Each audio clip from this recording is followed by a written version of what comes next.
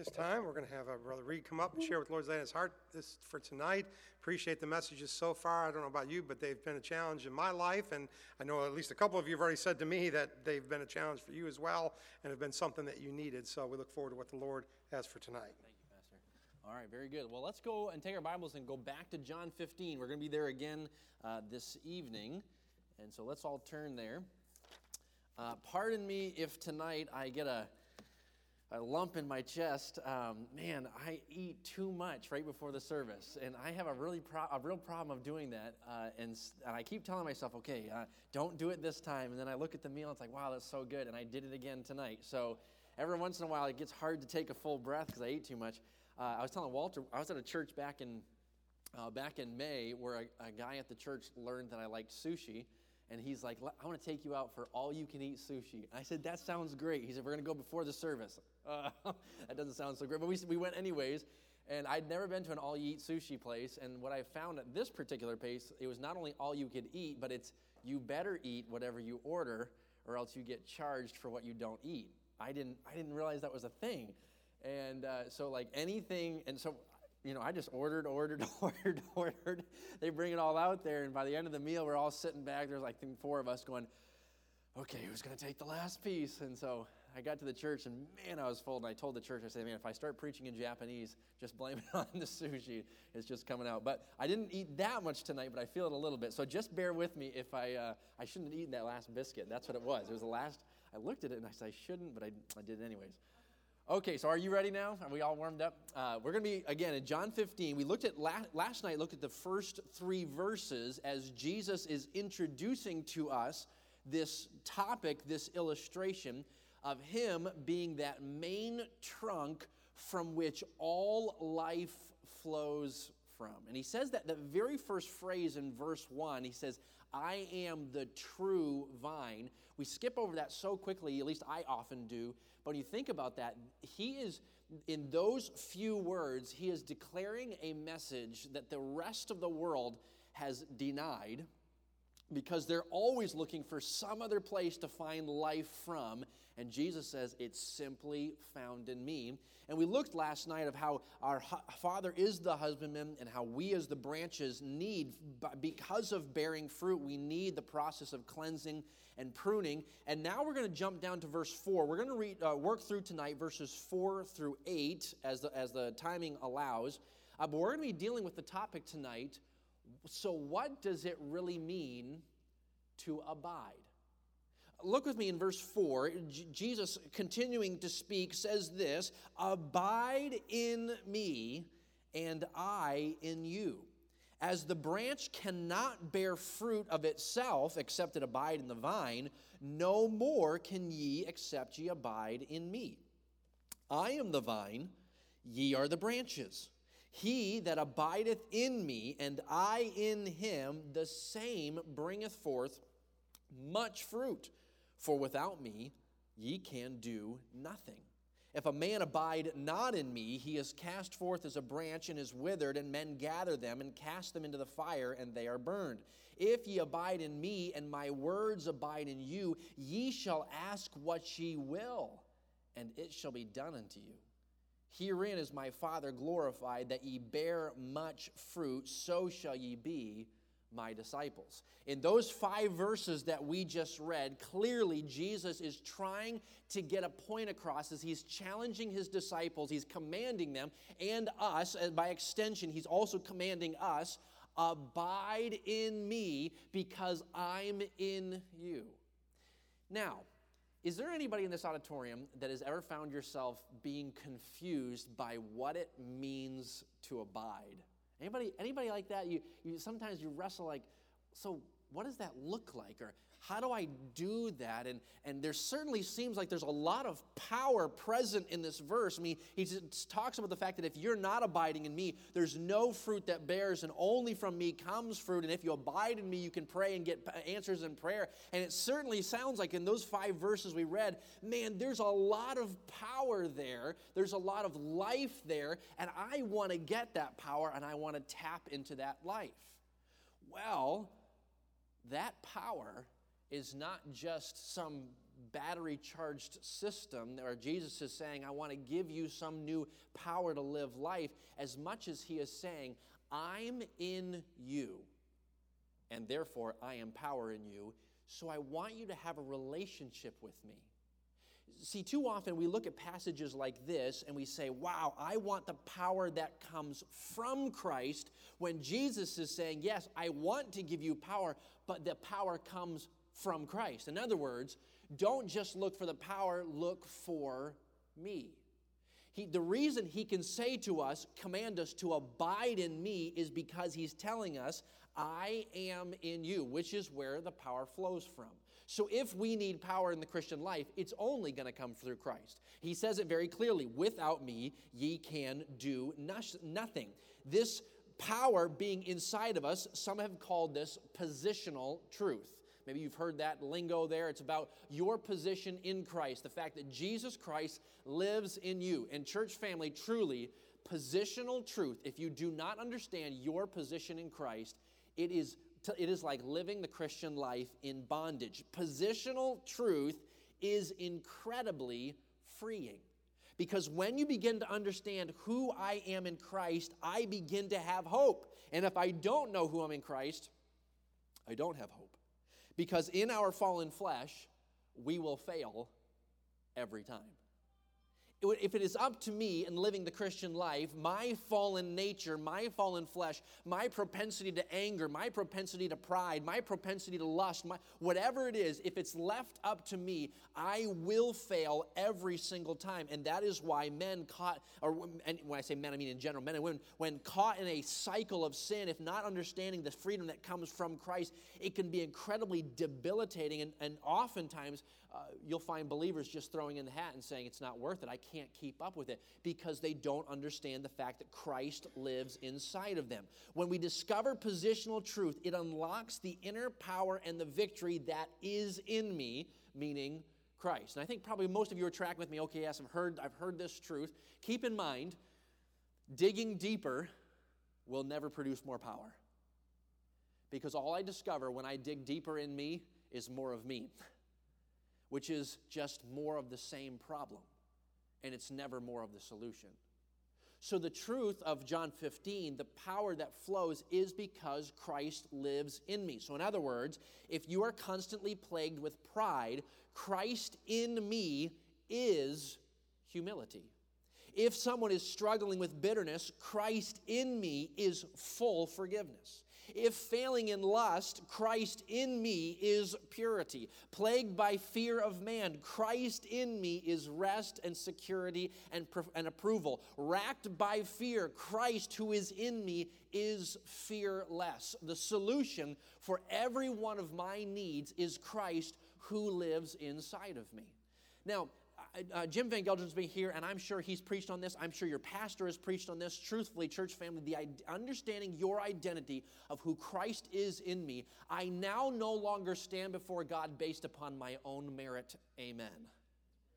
I stand before God the Father on Christ's merit because he's inside of me, and so that is why I have been declared righteous. That is why I am loved unconditionally. And so when it comes to positional power, the fact that he says to me, I am in you, that is shouting grounds.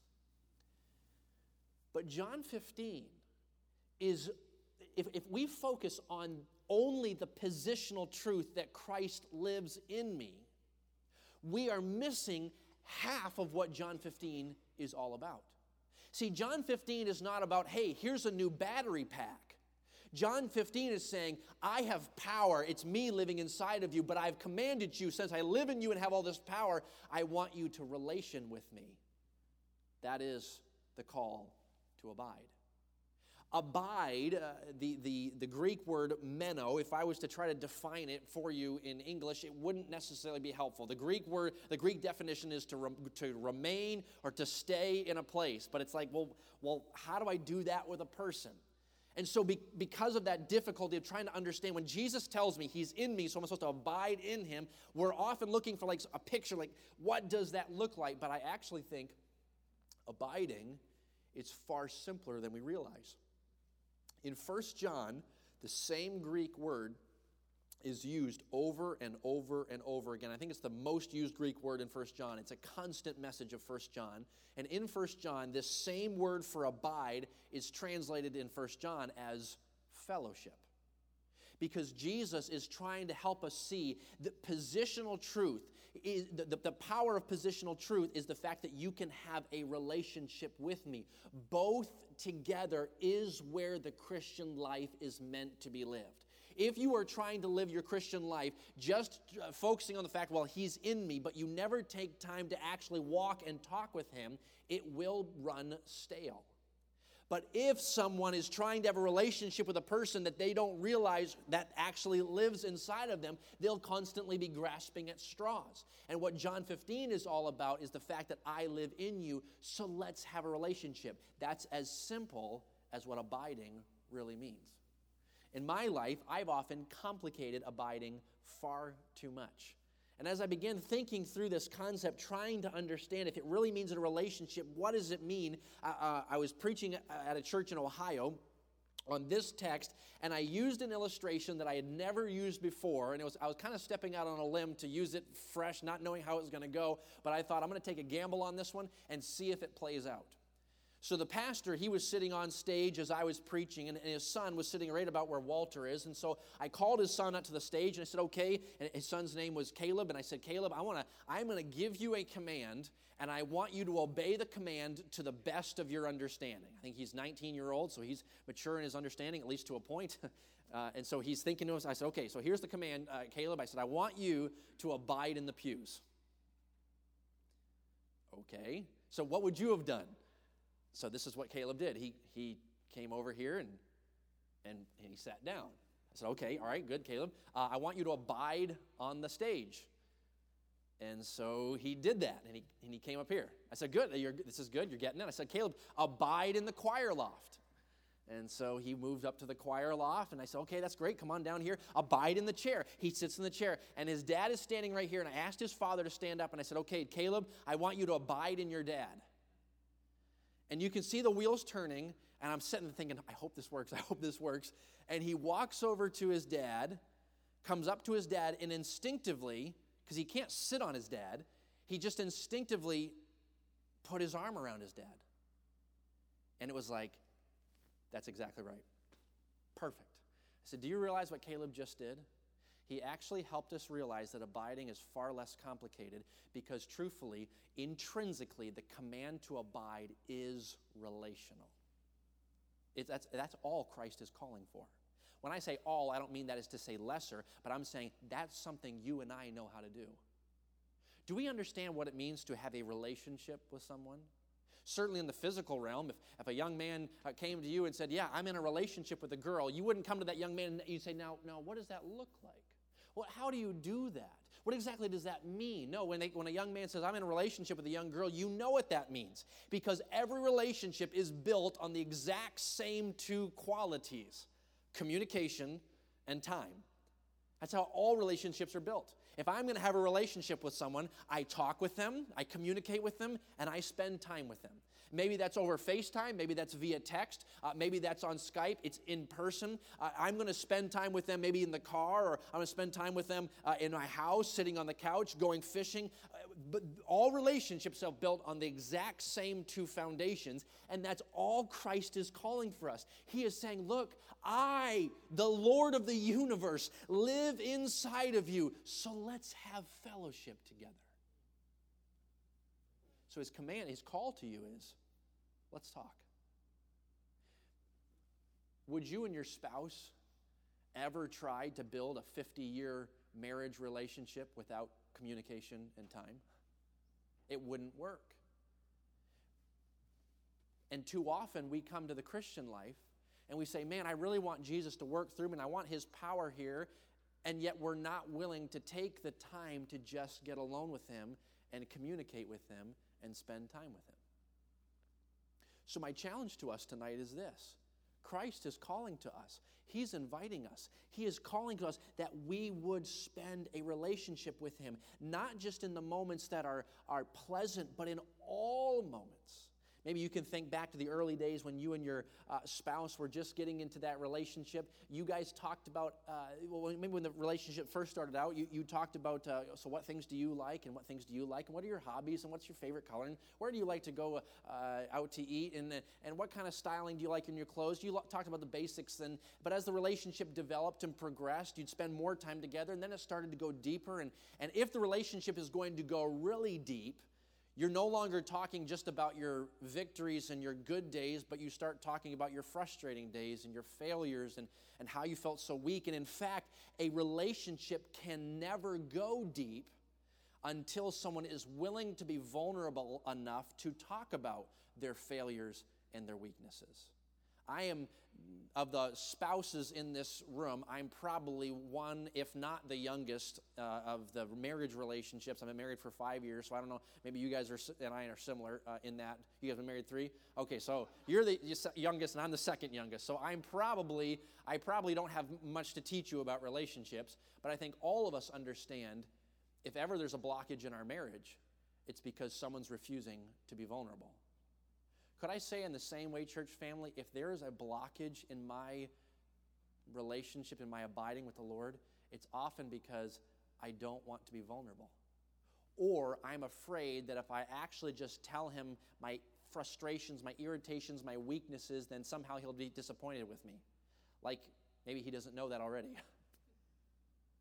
And I am convinced, church family, that just like a human relationship begins to go deep when someone unbears everything, so in the exact same way, what Christ is calling to us to do is he is saying, let us relation together, let us fellowship together on everything. Bear your heart with me. Talk candidly about everything. Can I ask you this, friends? Do you speak candidly with Christ? I was watching a documentary recently by a man named Harold Vaughn. I don't know if anybody would recognize that name. He does a prayer advance here on the East Coast. Oh, he's preached here. Okay. I have great appreciation for Harold Vaughn. Recently, he's put a video out. I don't know if you've seen it, Pastor. It's called Revival, where he has traveled over to Ireland and maybe even to Scotland some, and he's interviewing these different pastors who know a great history about the revival. But at the very beginning of his video, which I think it's on Vimeo, Vimeo, I think it's on Vimeo if you want to watch it. Very, very stirring.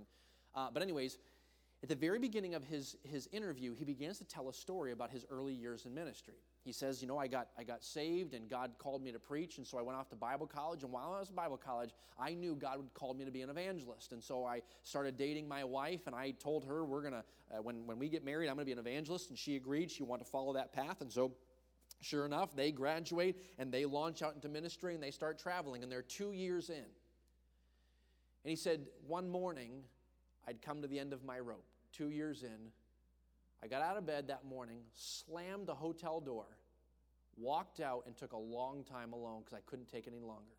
And by his testimony, he came outside with the Lord, and this is what he did. He finally said, Lord, if this is all there is to Christianity, you can have it. He said, I was just fed up. I was dry. I was empty. I'd run out of gas. And I told the Lord, we just stood toe to toe, man to man. And I told him, I'm done with this if that's all there is. And he said in his testimony, he said, one thing that taught me that day is you can be very candid with Jesus. You can have a very real relationship with Jesus. Do you realize, church family, that let me finish that story because someone told me I leave cliffhangers and I don't finish my stories. Okay, so finish that story is as he began just shooting straight with the Lord and just having a point-blank conversation with him, the Spirit of God, oh so wooingly, began to draw, and by the end of that prayer time, God had so lifted his soul and so comforted in him, the flooding of the joy of Jesus flooded back into his soul. He began to realize, oh, there's more of Jesus than I've been experiencing. And that was a turning point in his life. But may I mention this to us, church family? Do you ever feel fearful with being fully candid with your emotions with Jesus? Because if you are, you're not able yet to experience full abiding. If you read through the Psalms, do you realize how many of the Psalms are very raw, agonizing outbursts to the Lord? There's some Psalms where the psalmist starts it and saying, man, blessed is your name. You are wonderful, and things are bad around me, but oh, my soul is glorying in the Lord. They start in rejoicing, they end in rejoicing. There's other Psalms where the psalmist is saying, man, everything is bad and everything is falling apart, but oh, my soul, concentrate on the Lord and turn your eyes to the Lord, and at least the psalm ends on a major chord. It ends on a positive note. But there's some Psalms that never turn positive, where the psalmist just pours out his heart and says, Lord, I feel like you've forgotten me. The wicked are prospering, and your people, it feels like you're judging your people. God, what are you doing?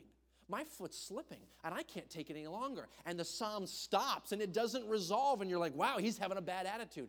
Actually, he's abiding. Under inspiration, God allowed us to see into the heart of a man who just talked with God. I am convinced, church family, that abiding is supposed to be all day long, just me and Jesus having a conversation. This summer, okay, let me back up. 2 years ago, the Lord provided a way for my wife and I to purchase a fifth-wheel trailer and a pickup truck. And I don't have time to tell the story of it tonight, but truly the story is utterly remarkable. I mean, just it amazes you. Pastor, you told me about your house story today. It's one of those where it's just like God puts the pieces together. It's like amazing. We bought the trailer as a 2017 Forest River Sandpiper, so it wasn't brand new to us, but it was a newer trailer, 40-foot fifth wheel, and we are so grateful for our trailer. And it was in great condition. The owners of Forest handled it very well. We have tried very hard to be very careful with it. Our truck, we actually ordered from the Ford factory, and so we bought a brand new 2022 F-350, and the Lord provided the money to pay for it with cash. I'm telling you, the story is amazing. So as a young man, it would not seem that I would have that kind of money, but my father does, and he just miraculously. So I have babied that truck, and I've babied that trailer. And I will wash that truck and vacuum that truck at least once a month. Usually I'm washing it every 2 weeks because I keep thinking, a resale value or a trade-in value. Maybe every 2 years I'll trade in. I'm constantly thinking about trying to make sure Gilbert, going, no, don't climb up that way. Your boots are dirty. We don't want to scratch it. And one time he came to me and said, Dad, I didn't climb over the sides because I had dirty boots. I climbed over the bumper. I said, okay, that's good, boy. You're learning. And I felt so bad. One day he was riding his bike and I don't know what happened, but he ran right into the bumper. And he starts crying, and the first thing he says is, I'm so sorry, Dad, I'm so sorry. And I was like, oh, no, buddy, that's okay. Don't worry about the truck. Broke my heart that he was worried about the truck. But anyways, I have babied this truck, right? So I get to arrive at a church, and we pull in, and the pastor says, oh, yeah, that's a great spot to park. And, okay, we're going to park right here. So I drop the tailgate of the truck. If you know how fifth wheels work, they stick out over the bed of your truck. I drop the tailgate of the truck, and I'm working on prepping things and pulling cords out, and I'm running out my electric cords, and I realize where he's got the hookup and where my trailer is, it's not going to get close. I've got to turn the trailer around and back it in, and that's the only way I'm going to get it. And so I'm kind of in a hurry, and I forget the tailgate's still down, and I run up, and I jump into the truck, and I pull into drive, and I start turning, and I'm hearing this sound. I'm thinking, what is that sound? And my wife was outside, and all of a sudden she's like, Caleb, stop! And I said, what? She's like, the tailgate's down. Oh, no. And I go back out there, and sure enough, I drove the tailgate right into the front of the trailer, and it drove it into the fiberglass, and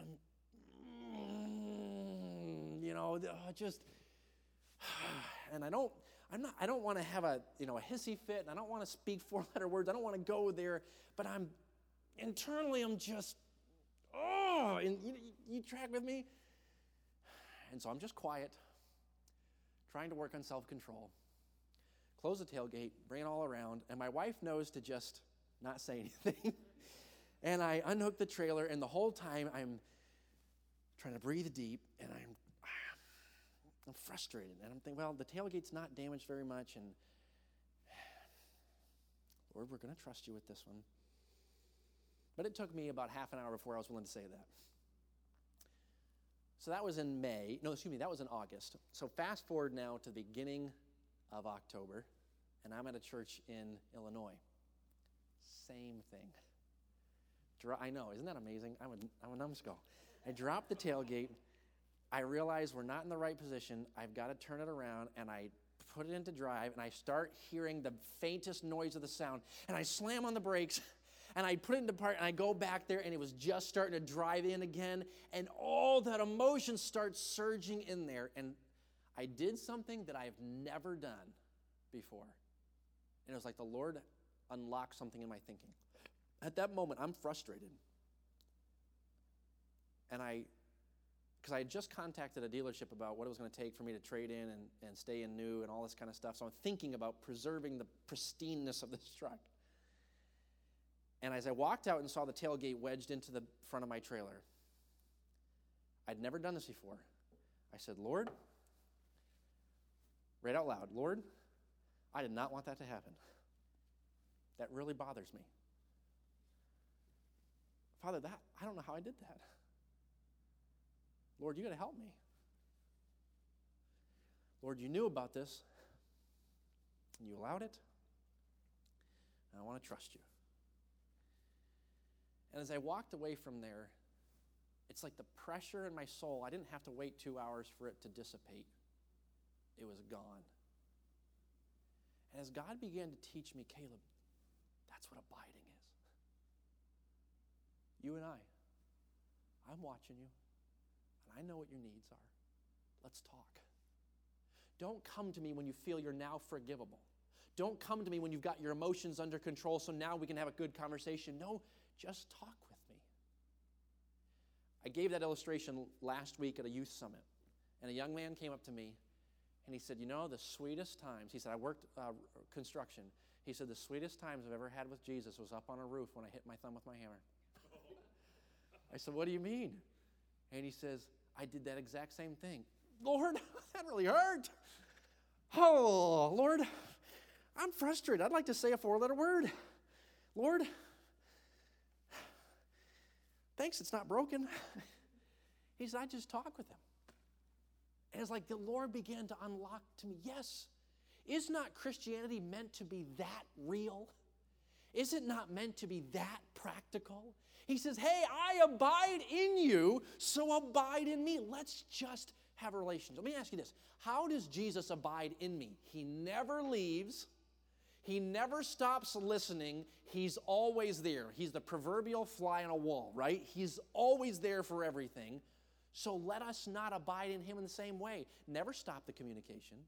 Always listening and always talking. And so truly, church family, abiding intrinsically is relational. Jesus is saying, put your arm around me, my arms around you, and let us talk.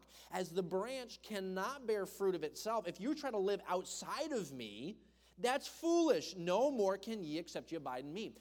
So because we travel and we're in a new state or a new place every week, we have no home other than our trailer. We have no garden. So imagine with me if my little Gilbert comes up to me and says, Daddy, that church had an apple tree, and so I cut down a branch to bring with us in my room so I can have apples for the rest of the season. No father would be like, great idea. No, we'd all say, Sonny, that's not going to work because it's not connected. That's exactly what Jesus is saying. Hey, why do you wonder when Christianity isn't working? You're not connected. Communicate with me. Can I ask you, church family, if you could put a ratio or if you could put a percentage on how much of your day is spent in communication. Now, I'm not saying that you need to every living moment be talking with him as much as every concern that comes across your path, you're talking to the Lord about that. And when that guy cuts you off in track and flips the bird, you're talking to the Lord about your frustration, and you're just talking about it. And when the fear begins to come into your soul because you realize the diesel prices are now $4.50, you talk to the Lord about it. I'm saying, church family, just as real as you talk with your spouse, spend the same relationship with Jesus. Now, if you don't have that kind of real relationship with your spouse, it may be because you don't have that real relationship with Jesus, because the two of them are connected. But Jesus says, abide in me and I in you. As the branch cannot bear fruit of itself, except it abide in the vine, no more can ye, except ye abide in me. It's a very simple pathway. Verse 5, I am the vine, and ye are the branches. I take great comfort in that. Branches were never called to bear fruit of their own. He's saying, remember your place. I'm the one that life flows from. And you're the branch. And it's okay to just be a branch. So be a branch and stay connected to me. I am the vine. Ye are the branches. So what is your responsibility? He that abideth in me, and I in him, the same bringeth forth much fruit, for without me ye can do nothing. What he is saying in verse 5 is, when a man begins relationing with the Lord, when a man begins to spend that fellowshipping time with the Lord, it is only natural that fruit would flow. I think we all know this. No tree agonizes to bear fruit. It just comes naturally, right? We understand that. And so in the same way, church family, if you and I are constantly living like this, I got to bear fruit. I got to have something that looks like fruit. I got to work on fruit. It's not going to be fruit. But when we go back to, I want to just walk with Jesus today, what flows? The fruit of Jesus. What is fruit that he is referring to? If I can put it this way, fruit in a believer's life is regular expressions of Jesus. It is Jesus poking out of me. One person put it this way, if God is that big and I'm this little, when you poke it, or when you push a big God into little old me, it's going to poke out somewhere. That is the idea. It's Jesus it's just like sweat comes out of your pores, it's just Jesus flowing from you. You might not even be aware of it. You might not be thinking, okay, I'm pretty sure fruit's flowing right now, as much as it's a regular expression of the man you have now become because you've been spending so much time with him. One man put it this way, and I'm not going to get the quote exactly right, but he said something to the effect of, no man that carries the Spirit of Christ thinks about the fact that he carries the Spirit of Christ. If there is someone in your life that when they walk into the room, it's like the love of Jesus just flows in, I guarantee you that person never walks into the room thinking, I'm flowing in the love of Jesus. No, they're just focusing on the relationship with the Lord, and without even realizing it, fruit begins to flow. So when Ron Hamilton wrote the song, I Saw Jesus in You familiar with that song? He wasn't writing cute words. He was actually helping us see what abiding looks like. You and I ought to be incarnations of Christ. It ought to be, just like the disciples saw Christ in the flesh, so today when I am abiding, I become Jesus to other people. Understand what I'm saying. I'm not saying I'm actually Christ, as much as the Christ in me begins flowing out of me, and what Jesus would be on this earth is now flowing through me. So if I can put it this way, as an apple tree has apple fruit, and as a pear tree has pear fruit, and a mango tree has mango fruit, so a Jesus vine will produce through the branch Jesus fruit.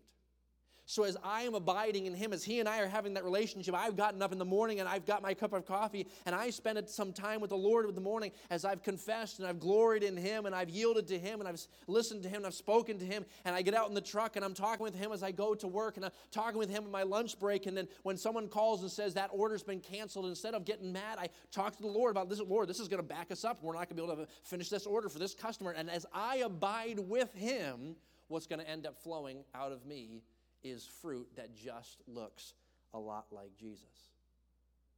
So the touch, when I come to church and there's someone who's hurting, the Jesus who lives inside of me as I have been abiding in him is going to flow. And the touch that I put on the man's shoulder will end up being the same touch Jesus would have put on their shoulder. And the check that I would have written out to help a hurting family is exactly what Christ would have done, because now what is flowing from me is physical expressions of Christ. So could I ask you, friends, are you characterized by Jesus' fruit? He who is gentle and lowly. He who cared for the widows and the orphans. He who did not speak when reviled against. He who was gentle and kind. He who was a servant. He who was a leader.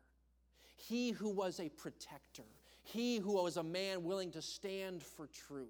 He who was tender and compassionate. Does that mark our lives? Because to the man and the woman who abides, it flows from us. He says there in verse 5, for without me, ye can do nothing. that could seem very discouraging. Actually, that's just reality. And so that's why he's giving us the very encouraging messages. I live in you, so let's talk, so I may flow. Look at verse 6, if you would, with me.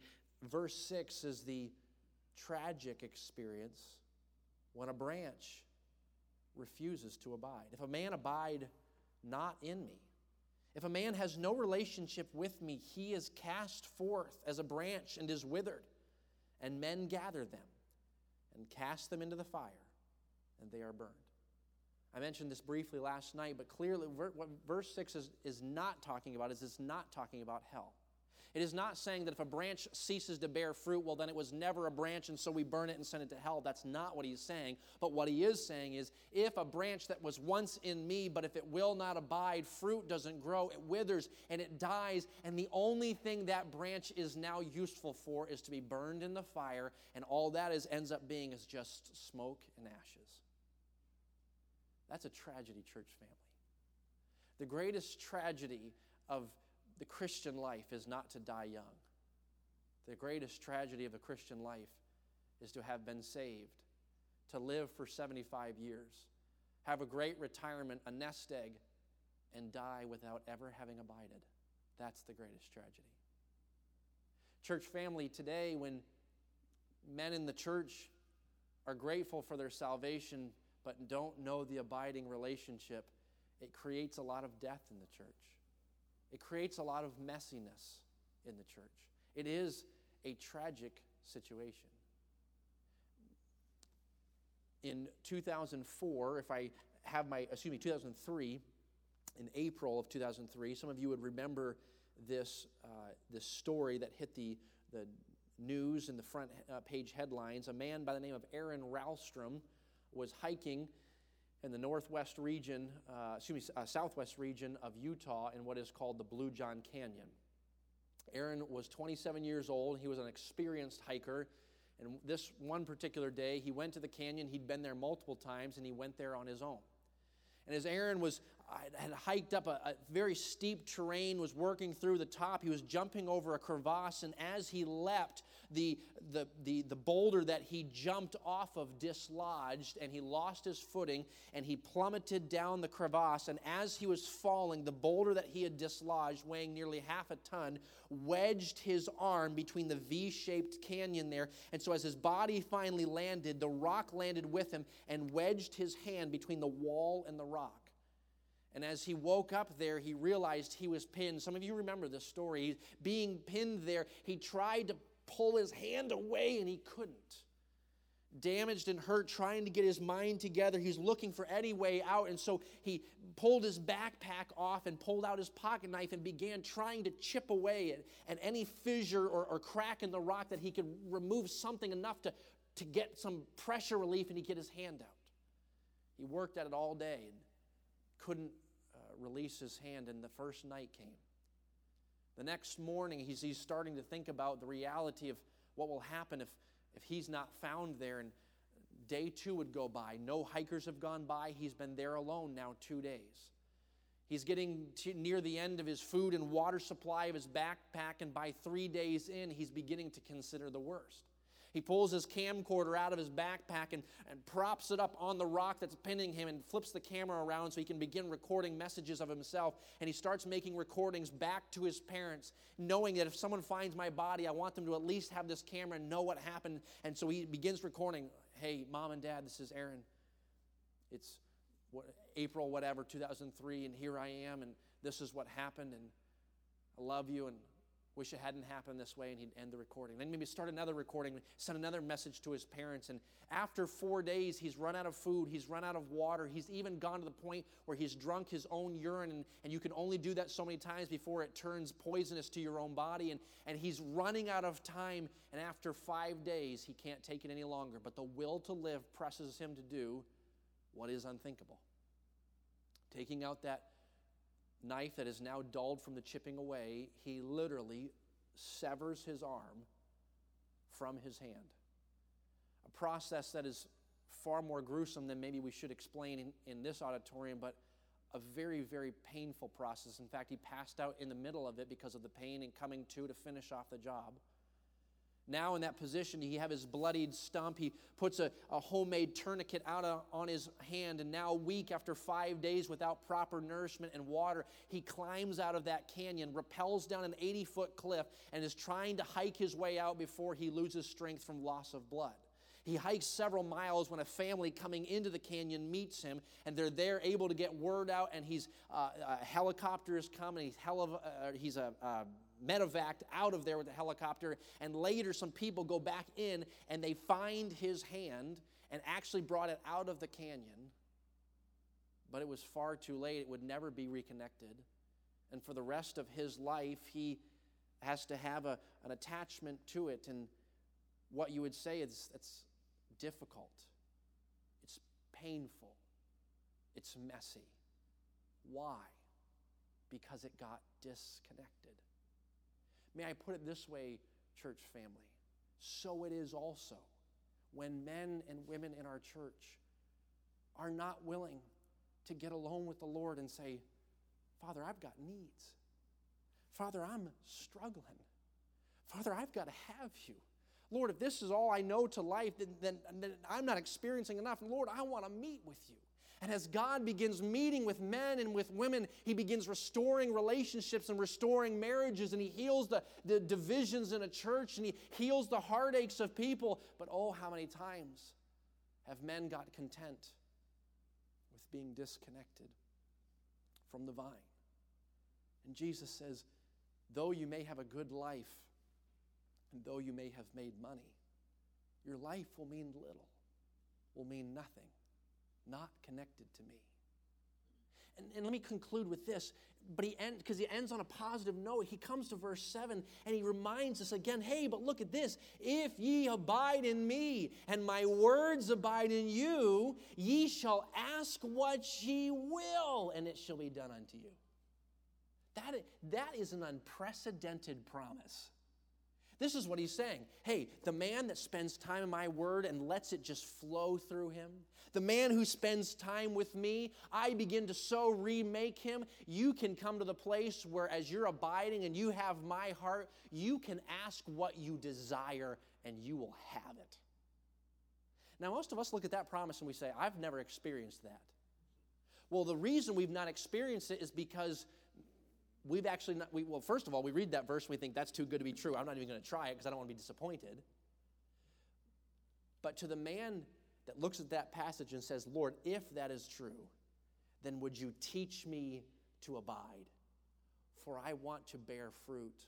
I want to see your power in prayer. And as he says in verse 8, herein is my Father glorified, that ye bear much fruit, so shall ye be my disciple. To the man that says, Father, I long to be your disciple. Father, I long to see your fruit, but Father, I long to know you. That to that man and to that woman, Jesus is saying, so let us abide. May I challenge us, church family, what does it mean to abide? It's as simple as a relationship with Christ. He who is in me and his word is in me, let us abide in him and be called his disciples who bear fruit. May I ask you to bow your heads with me here tonight and close your eyes. Friends, our schedule and our flesh is constantly fighting for our time. It is that way for all of us. It doesn't matter if you are in business or if you're retired, if you're a young man or if you're old. Our flesh always is going to find something else, preacher included. Our flesh will always find something else that we can spend time on, unless we make a decisive, purposeful decision. Lord, I want to take time with you. And as we would do that, and as the Spirit of God begins to woo and nourish our soul, oh, the fruit of Christ begins to flow. Maybe this evening you would say, Lord, I'm afraid that there's far too much of me that comes out. When pressed into a corner, it's a lot of flesh that flows. Lord, I long to have Jesus' fruit. Lord, I long for your grace to touch our home. Lord, it's been a long time since I've spent time with you. Or maybe you say, Father, I've gotten distracted. Or maybe you say, Lord, I talk to you about my victories, but I don't ever talk to you about my failures. But tonight, with heads bowed and eyes closed, if the Spirit of God has spoken to you, would you say, Lord, teach me to abide? Can I ask you to stand with me, heads bowed and eyes closed? The piano is going to play. And would you come this evening, as God has spoken to you, would you come before Him and lay out your heart's desire? You can be candid and you can be raw. He already knows it, but He longs for you and Him to fellowship in that manner.